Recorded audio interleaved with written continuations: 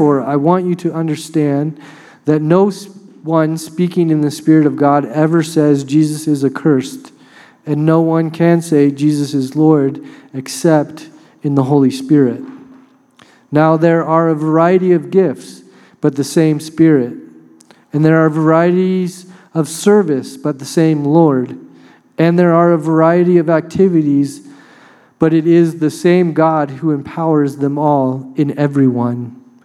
To each is given the manifestation of the Spirit for the common good. For to one is given through the Spirit the utterance of wisdom, and to another the utterance of knowledge according to the same Spirit. To another faith by the same Spirit. To another gifts of healing by the one Spirit. To another the working of miracles.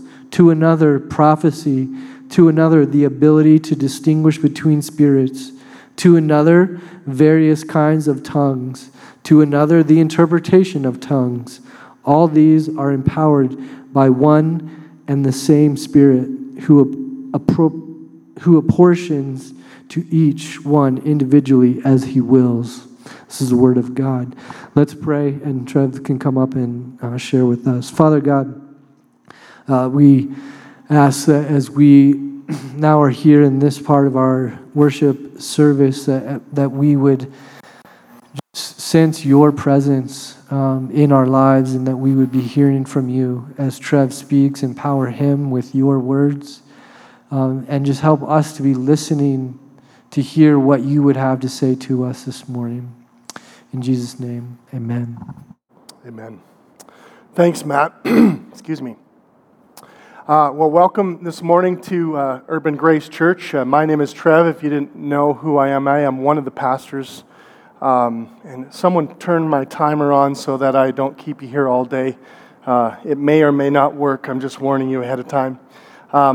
So glad to be able to be delivering God's word to you. I think this has been an incredibly important series for our church family. It's the first time that I've ever personally kind of preached through this whole issue. And we're on message number 6, but honestly, we could probably have another 6-week message on just the gifts.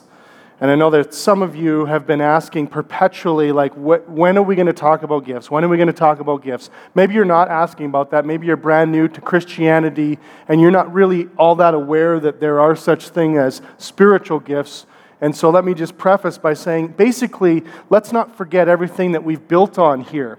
What we've done is we've kind of gone through this series in understanding what the Holy Spirit of God is intended to do for us. First of all, I would say He's a person, and I would say this is an integration of kind of the 3-in-1. So this is kind of Christianity 101. What Christians believe about God is we believe that God expresses Himself through the Father, the Son, and the Holy Spirit. That's why when we baptize someone or when we bless someone, we say we bless them in the name of the Father and the Son and the Holy Spirit. The Holy Spirit is not the third person on the bottom rung.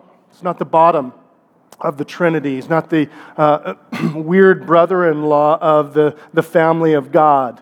It's a Trinity that works equally powerful, but in very different ways. And so, if I can explain this very quickly, God the Father is described as the one who creates all things. He's the one in charge. That's why we attribute the sovereignty to Him, that He's in control. He's the one who creates the universe. And He creates men and women to be good, but then they messed it all up, and so He then decided that He wanted to redeem these people, so He sent His own Son.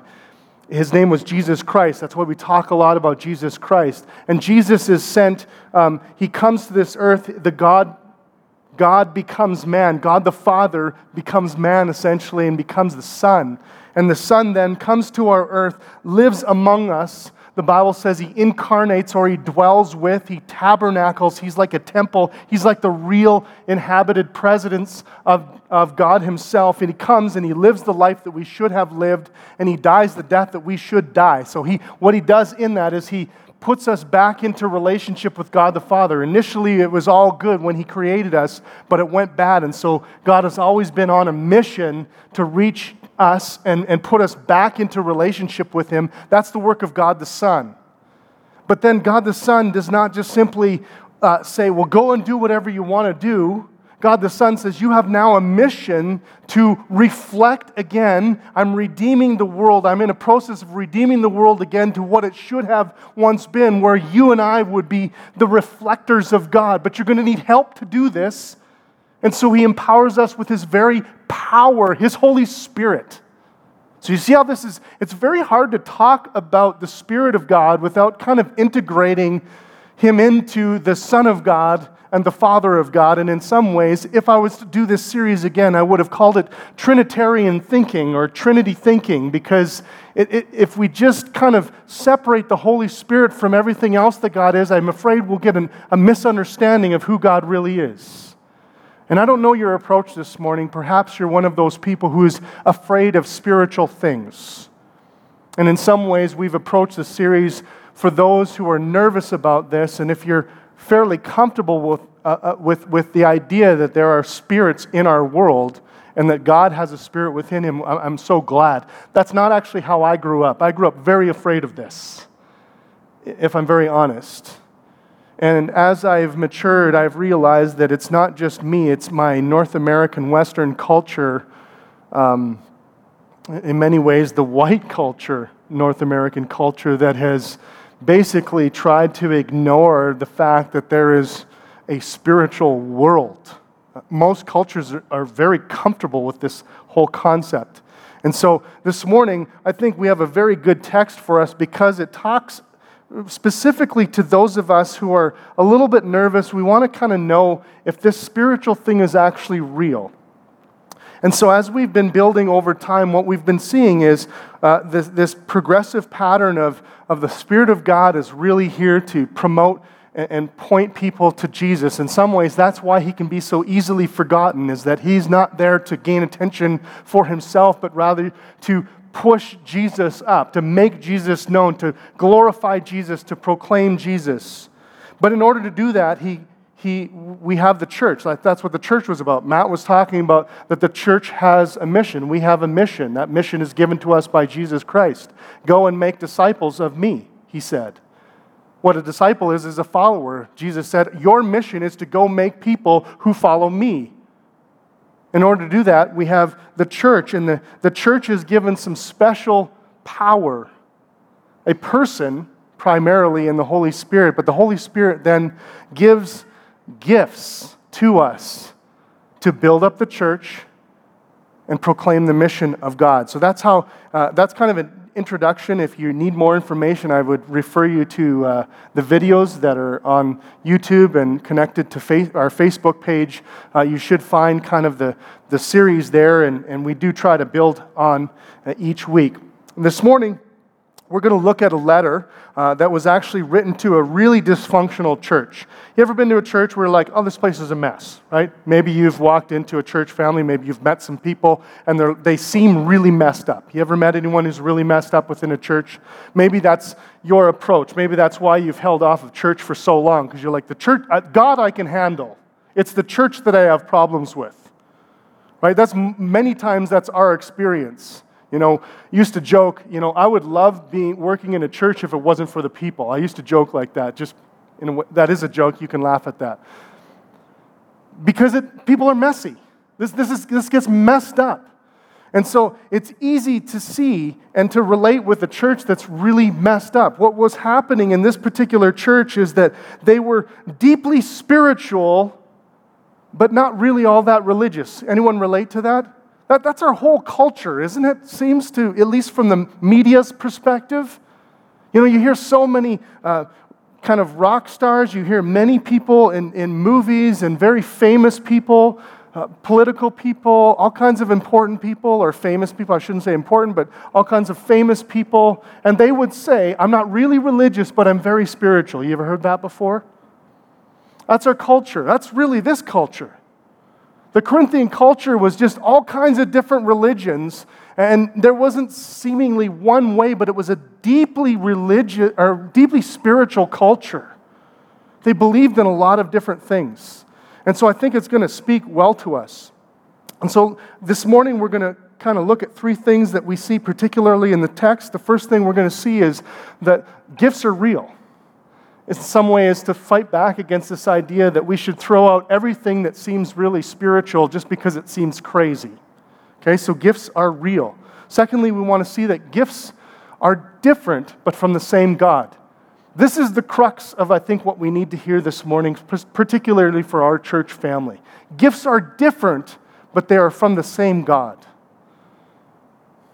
And thirdly, we want to see gifts have the purpose of building up the church. So gifts are real, gifts are different, but from the same God, and gifts build up the church. And I say spiritual gifts, and some of us are kind of use that word spiritual in a non-Holy Spirit way, but it should almost be a capital S, spiritual gifts, as if these are gifts directly given to us from the Holy Spirit. So if you've got your Bible in 1 Corinthians 12, I want you to follow along, if you can, and I want you to see what I'm seeing in the text.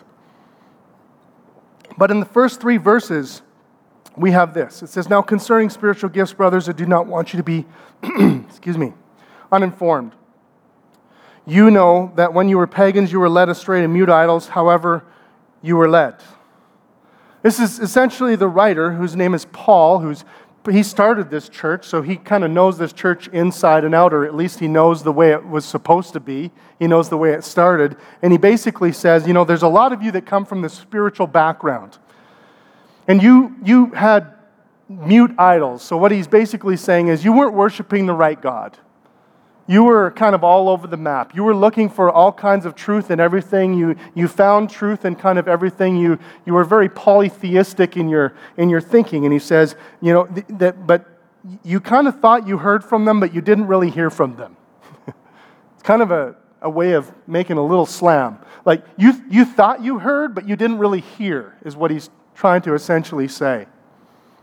He says, "Therefore, I want you to understand that no one speaking in the Spirit of God ever says that Jesus is accursed, and no one can say Jesus is Lord except in the Holy Spirit."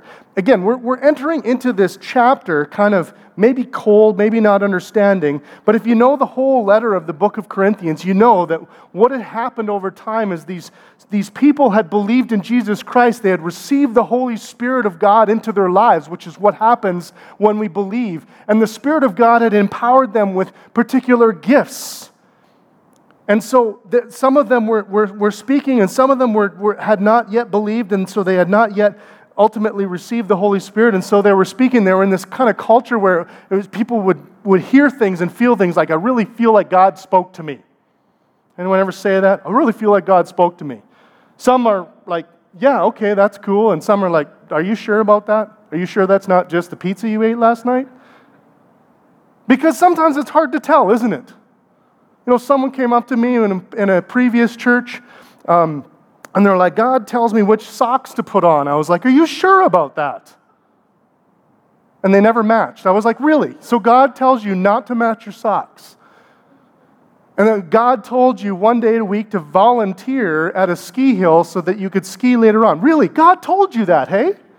Are you sure about that?" And I've wondered about this kind of thing for a long, long time. When people just say, "God told me, God told me, God told me," there are times when we wonder, right? Kind of like, oh. Like, you're like, okay, well, if God tells you to give me money, then of course that's God speaking, right? But otherwise, we're not so sure. But there's this whole culture that they're not sure what to do with this. So some, as I can totally understand, are apt to say, well, God doesn't speak at all. That's just, anytime someone says God speaks, doesn't do it. That's just one category of people. And then the other category of the people is that anytime you just say God speaks or it sounds really spiritual, that person clearly looks spiritual, we pay attention. And Paul says, look here, this is how you can tell if someone is speaking of God. If they point to Jesus, that's how you tell. If they point to Jesus. If what they say, he says, no one can say Jesus is Lord except through the Holy Spirit. In other words, no demon, nobody not filled with the Holy Spirit can ever say with conviction and belief that the God is real. Jesus is real. I believe in Him and I stake my life on Him. You can't do that without the Spirit of God. So he says if someone is pointing to Jesus, essentially this is your test. That's all we have to hear. Sometimes we hear things like people are speaking in tongues. Some of us aren't comfortable with that. Some of us grew up with this, so we're totally comfortable with this. But sometimes we pay attention and we use our test as is that person really serious? Or is that person really trustworthy? Or does that person have a good background check? Or is what they're saying, right or wrong? And Paul says that shouldn't be the way you test these gifts. You should test them by saying, do they point to Jesus? Do they show the supremacy of Jesus Christ over all things? This is a test for ourselves too, because some of us feel we've heard from God, but strangely enough, some of the things that we've heard from God don't actually point to Jesus. They point to making us great. See, the Spirit of God, His job description is to lift Jesus up. So if He's not lifting Jesus up, you can almost guarantee that the Spirit of God is not in that, some way or another. If the person who has the gift is looking great and God's looking less, you can be sure that this is not the Spirit of God actively working in this person's life. I know that sounds crazy to say, because that is His job. If we end up focusing on the gift or the person instead of saying, well, how is this used to push Jesus up, push Him higher, make Him known, glorify Him, make Him known in our city, then we can be sure that this is a good way to test out these sorts of things. I know that's a simplistic form, but you have to remember, this isn't the only passage on spiritual gifts. And this isn't the only place. In fact, it's one of the more well-covered topics in all of Scripture. You'll find good help in Ephesians chapter 4. You'll find good help here in 1 Corinthians 12. There's a few other places that talk about these things as well. But gifts are real, friends. And I'm trying to help us prepare for the time when God uses some very interesting and fascinating ways to kind of show us that Jesus is real. I got an email this past week from a friend of mine whose father is working in a different country, and it's very fascinating. He's training pastors. I think I'm getting this right. I'll try and give you the best idea of this. But as he's training these pastors, and they're reading and they're learning about this gift of tongues, one of the pastors said, "Can I have this gift?" And so this trainer begins to pray for this man. He doesn't speak English. Okay? Doesn't speak English.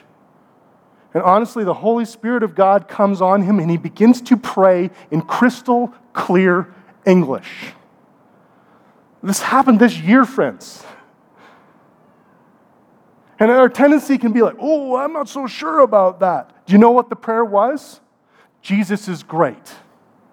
All glory to God. Jesus is awesome. He's doing a new thing. He's sovereign. He's in control. He can save people. He was praying in clear English. He might not have even known what he was saying. I love that story. Such a good reminder. I did not grow up with those experiences. But how do we know that this is from the Spirit of God? Does it make much of Jesus? Does it make much of Jesus? This is the starting point for all gifts. Secondly, gifts are different, but they are from the same God. Gifts are different, but from the same God. You can see, though, how a very spiritual church that's just filled full of all kinds of wonderful and sensational gifts and powerful. And when I say the word sensational, here's what I mean. They're very obviously supernatural.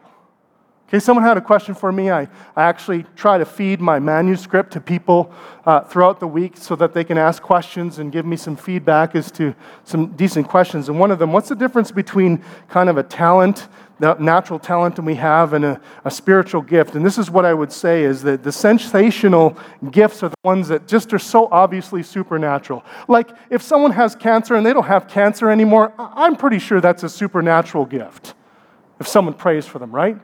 But if someone says, Before they became a Christian, they were an administrator, and now, because they're a Christian, they do administration in a church. That just seems so natural, doesn't it? Like someone's like, yeah, it's common sense. That makes sense. And so there's this idea in which some of the more sensational gifts are easy to concentrate on. Like that's all we're talking about here is these sensational ones. Like someone prays for someone and they receive tongues and they speak in English. And then someone prays for someone, they get healed. Or someone, some miracle happens. It seems so sensational, so much different, so much better than like, I'm really organized. And our church obeys the law. That doesn't sound very sensational, does it? Kind of shrug our shoulders and say, yeah, of course we need to obey the law. And here's what can happen, is that the more sensational gifts can receive much more of the attention, and they just, because they look so sensational and supernatural, they can provide a sense of elitism. Can you understand how this would go? And so those who have those gifts, I'm sure you've probably felt, especially if you're on the other side of this, you've never prayed for anyone to become healed. You've never spoken in tongues. Anything you've done always feels so normal and natural, and you're like, really? I have the spiritual gift of unpacking chairs? Like, it just doesn't feel really sensational.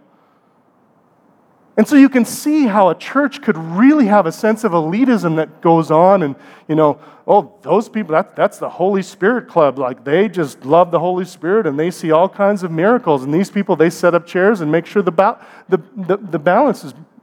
budget is balanced. What Paul's trying to do here is say that there is one Spirit, and He works in different ways. I think there's also a sense in which we typically tend to want other people's experience of God. You ever feel that way? You see someone's experience of God and you're like, oh my goodness, that's what it would be like to follow Jesus. I mean, I was at a conference this week. I do, despite what you think, I do believe I have the gift of preaching. Okay, I think it's a gift. Sometimes it doesn't seem like a gift, especially when I talk a lot and cut my wife off in conversation. It doesn't seem like a gift all the time. Amen. True story. Preach it. Right. You guys know me if you know me. I'm long-winded. Sometimes it's a curse, sometimes it's a gift. But I literally felt when this one guy preached, halfway through, I was like, I quit. I can't preach. That guy he's clearly gifted and I can't do it. My first reaction is elitism. Not good, but bad. I put myself way down and went, I obviously don't have the Holy Spirit in me because I can't do that. I mean, people were laughing at him. He didn't have to say, you can laugh at that, all kinds of stuff. Like, this is our natural reaction. This is the flesh in us. This is why we need our hearts changed. And we need to see God's word.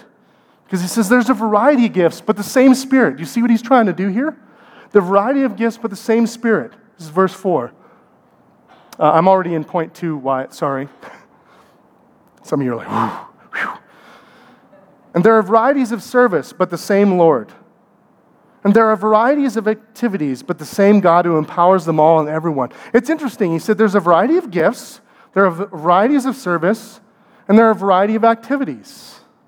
What is he trying to say there? He's trying to say, like, gifts are from God. Talents are from God. Energy is from God. Wow. That's really helpful, isn't it? So these gifts are a gift from God. This act of service, like serving one another, that's from the Holy Spirit of God. Energy, like we had someone who was early for our setup this morning at 7:50. Like they were here early. That's from God. That's the Holy Spirit of God putting the DNA of someone who is punctual in a Western context. The Scripture's saying that is a gift to the church from God. Just as much as the person who miraculously prays for healing or speaks in tongues is a gift from God. You see how this levels the playing field? I love this about the Holy Spirit.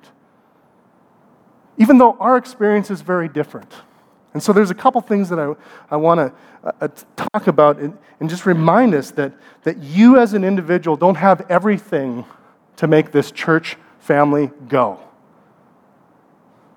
Everyone here is needed. Everyone here is given some sort of gift, even though it may not seem very supernatural. I'm serious. We're in a budget meeting. It took 4 hours. It did not feel super spiritual. But it was so important to the health of our church family. Incredibly. We have some incredible, gifted, administrative people in our context who are good with numbers, who are good with organization. This is what we can learn from some of these texts. First of all, and I'll go through these bit by bit. So wide, if you can turn it. I put that image of a body up there. That's the least graphic picture of a body I could find. Seriously, don't Google human body.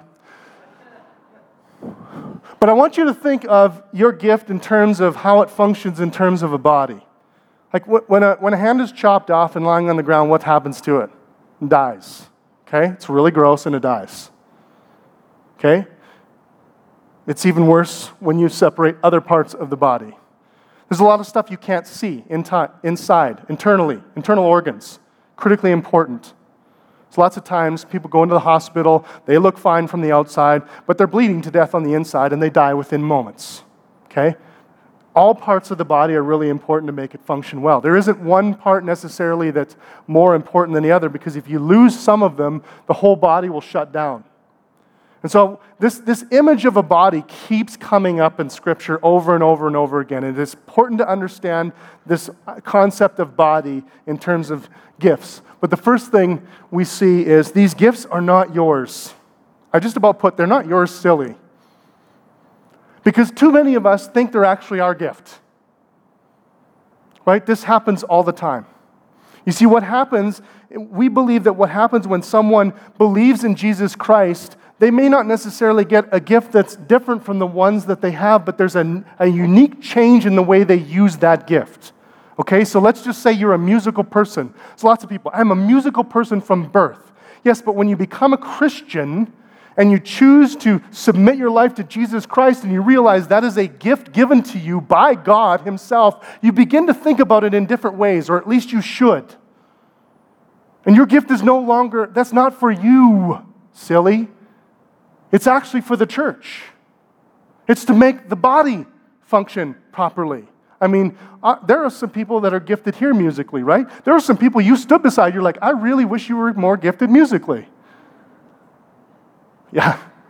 I've stood beside people, I'm like, Holy Spirit, come upon them.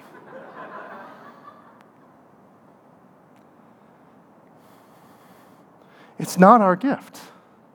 It's not for us.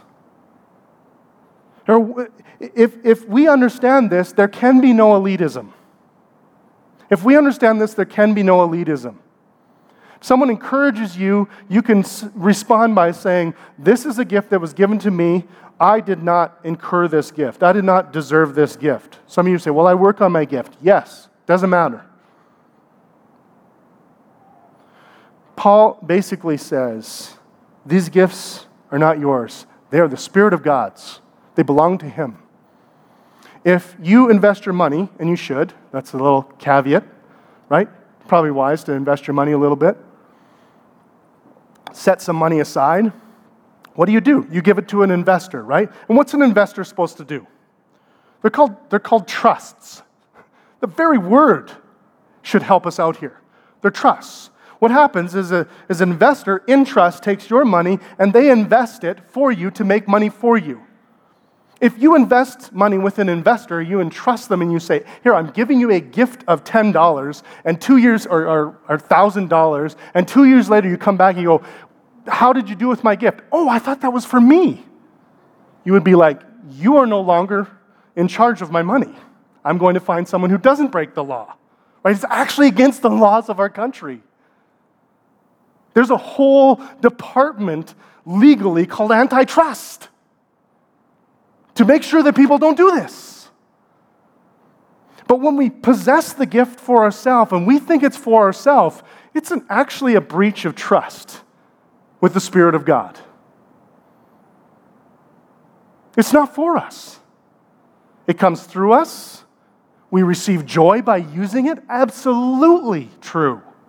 But it's not for us. It is the Spirit's of God's. We're simply stewards. So think of your gifts. Think of the way that God has wired you, supernaturally and not supernaturally. They belong now to God Himself. And they are to be used not to make you better, not to glorify yourself, not to make your name known, but to make His name known. You are to take what He has given to you and say, how can I use what He has given to me to make Jesus known? What would happen to our church if we all thought like that?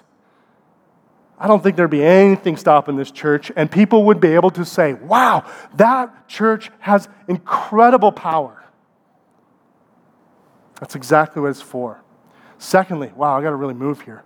We all have the same giver, but not the same experience. There's so many of us that get jealous of one another's experience, right? And we look down upon others that don't have our experience. We can't do that if we truly understand how these gifts work. Thirdly, gift, service, and energy are all gifts. I want to press that one home again. Gifts, service, and energy are all gifts. Sometimes when we talk about spiritual gifts, there will be things will come up on our church that really don't feel like spiritual giftings, okay? I'll name one that's really glaring. Children's ministry. Anyone just like, oh man, I have got this gift, right? No, our church is depleted of this gift. That's not a negative thing to say. I'm not saying that in a negative way. But if we get this idea that we only use our gifts and we never really serve and we never pour energy, what will happen? We won't have a children's ministry. This is where the Spirit of God is giving us energy to serve one another. And that's exactly what's happening right now. Many of you experience a scream-free Sunday morning because somebody serves in the power of the Holy Spirit upstairs. Sure doesn't feel that way when you do it, I'm sure. An incredible gift to our church family. Fourthly, gifts do not trump mission. Gifts do not trump mission. Again, when we don't understand what the mission of God is, when we don't understand the point of gifts, what will happen is we will think our gift and using our gift is much more important than the mission of God. What's the mission of God? I'm going to repeat it again, to make Jesus great. I have had this conversation with some people. I'm just looking for a place where my gift can be used. And under my breath, I want to say, did you find it yet? Did you find a place? Because it may not get used the way you want it to. It may not totally find its way out. There are people here with some gifts that some of them are hidden. We want to draw them out. But some, you're like, I don't know yet how my gift is to be used. And here's what I'd say. Your gift will never trump the mission of God. And it should never trump the mission of God. Using your gift is not the most important thing. You see, this is our cultural blind spot that we face in our culture. We do not live in a culture that encourages you setting aside your passions and who you are for the betterment of community. Anyone? Can you think of any stories in the local media where they said, this person gave up who they thought they were for the sake of the family? No. What do we celebrate? I don't care what the family thinks. That person's feelings and passions internally are the most important thing. And it doesn't even matter if it infringes on other people's freedom sometimes, as long as they are who they are made to be. You see, that's our cultural blind spot. That's the message of our culture. That's the story of the culture. It's opposite in the kingdom of God. Yes, we have gifts. Yes, they are gifts. Yes, we should use them, but no, they should never come above and beyond the actual mission of God. I thought of even myself, as some people, they claim to be preachers, right? But there's no place to preach. And I'm like, maybe it's not the time to use the gift. That's my wife says, maybe it's not the time to use your gift, Trev. Shh, listen. You need the spiritual gift of listening. Gifts do not trump mission. Thirdly, gifts are for building the church. Again, I want to go back to this picture of the body. I just want to read this out for you. It says, "For just as the body is one and has many members, and all the members of the body, though many, are one body, so it is with Christ. For in one Spirit we are all baptized into one body, Jews or Greeks." That would be those who believe God and those who didn't. "Slaves are free." Doesn't matter your job or your position in society. "And all were made to drink of one Spirit. For the body does not consist of one member, but of many. If the foot should say, 'Because I am not a hand, I do not belong to the body,' that would not make it any less a part of the body. And if the ear should say, 'Because I am not an eye, I do not belong to the body,' that would not make it any less a part of the body. If the whole body were an eye, where would the sense of hearing be?" Love that image. If we were all eyes, how would we hear? If the whole body were an ear, where would be the sense of smell? But as it is, God arranged the members in the body, each one of them as He chose. If all were a single member, where would the body be? As it is, there are many parts, yet one body. You hear that word body, body, body, body coming up again. Such a good image. That's why we often refer to this as the body of Christ. Body of Christ. You see, too many of us, sometimes we search, and I think we want to try and do better with this, by the way, as a church family. You know, we want to help empower city groups and city group leaders to help the members of the city groups find what their spiritual gifts are, so that they don't burn out and they don't spend a lot of time wondering what their place is. We don't want it to supersede the mission, but we do want to say, we think it's really important that you discover where you're gifted and how you think and what you know. Honestly, if you are an ear and you keep acting like an eye, you'll bother everyone and you will feel purposeless. But if you know that you're ear and you can act like an ear, you can understand your place in the body better. And we're all helped by that. And so this is not here to discourage us, but just to bring the baseline. You know, I can't cover everything this morning, but I'm trying to bring a baseline understanding to say, now that we understand the place of gifts, now let's find them out. Okay?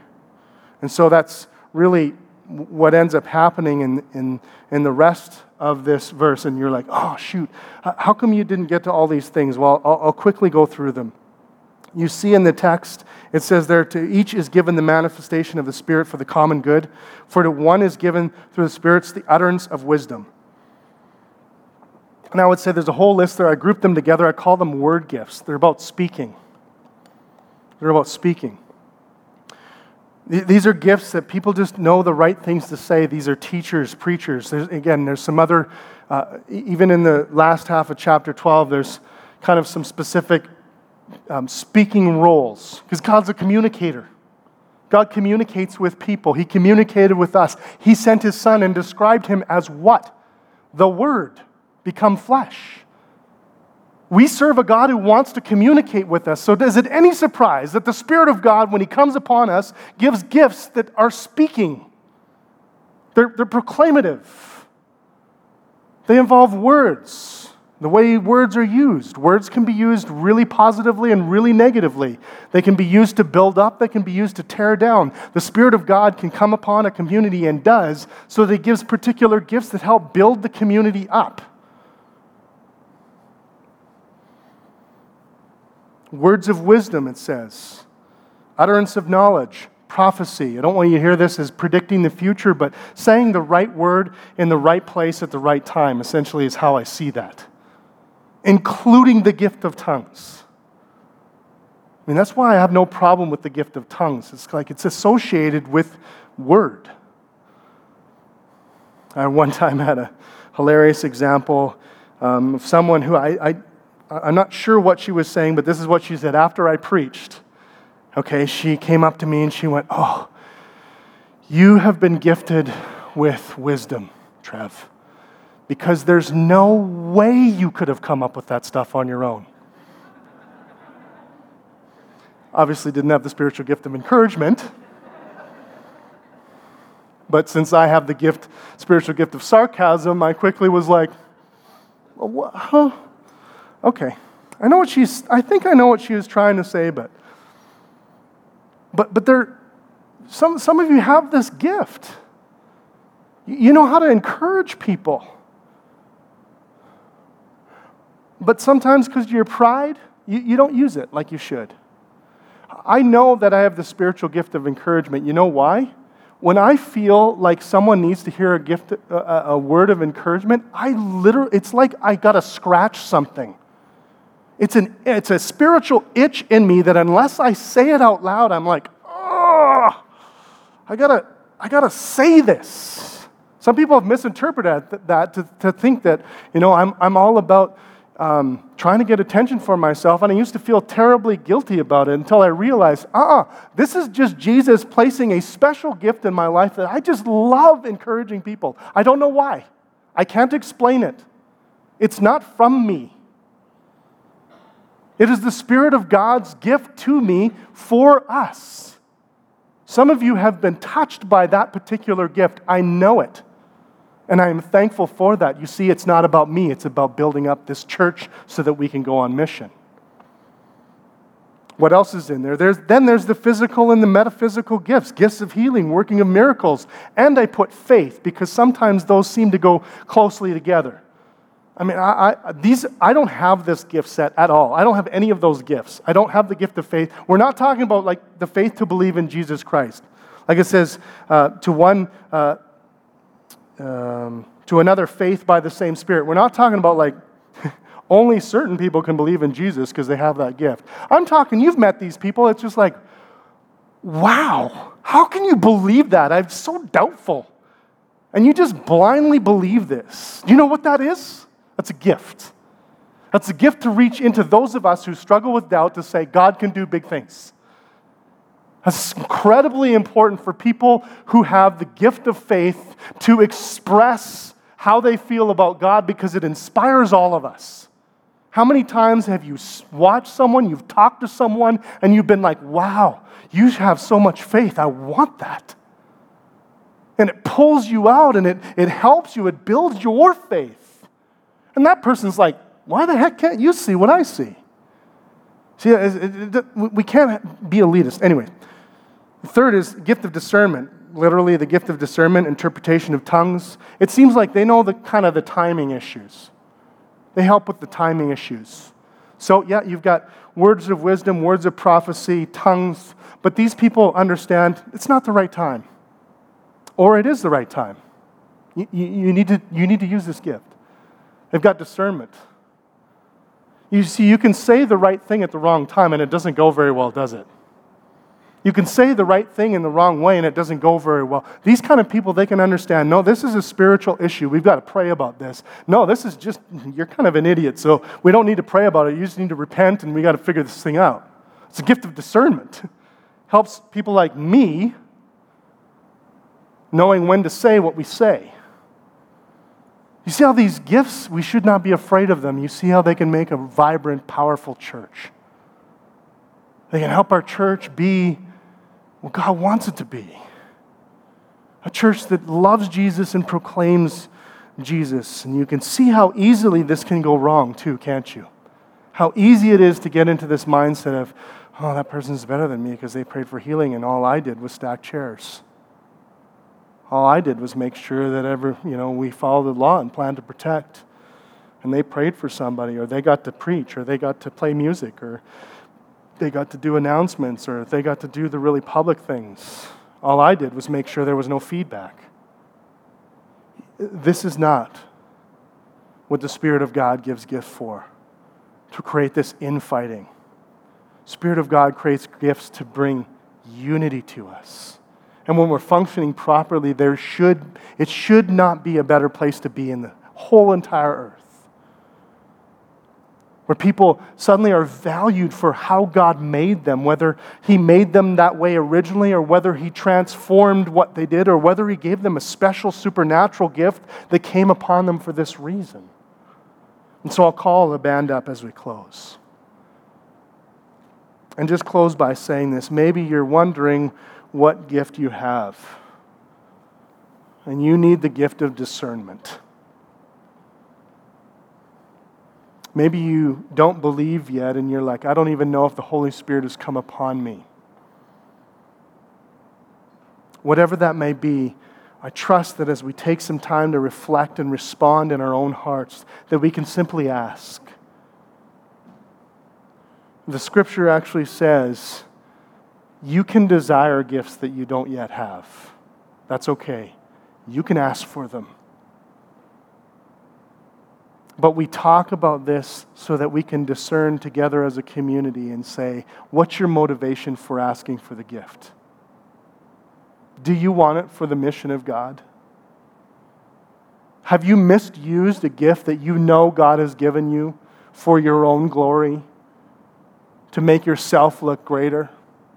So there's an opportunity to do a number of things here. The table, here's what it is. It's for people who believe in Jesus Christ. That's a way we need to protect this and say, this isn't just a magical crackers and wine, okay?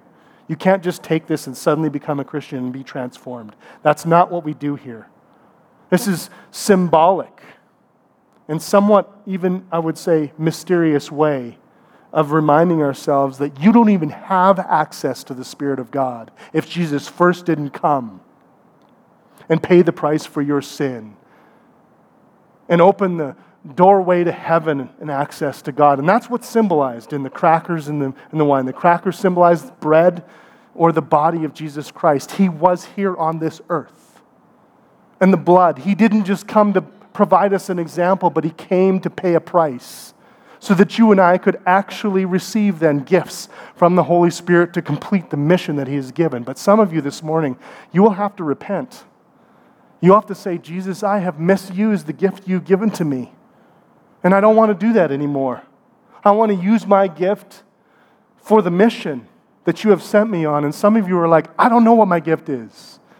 And so you can pray, Holy Spirit, reveal my gift to me somehow.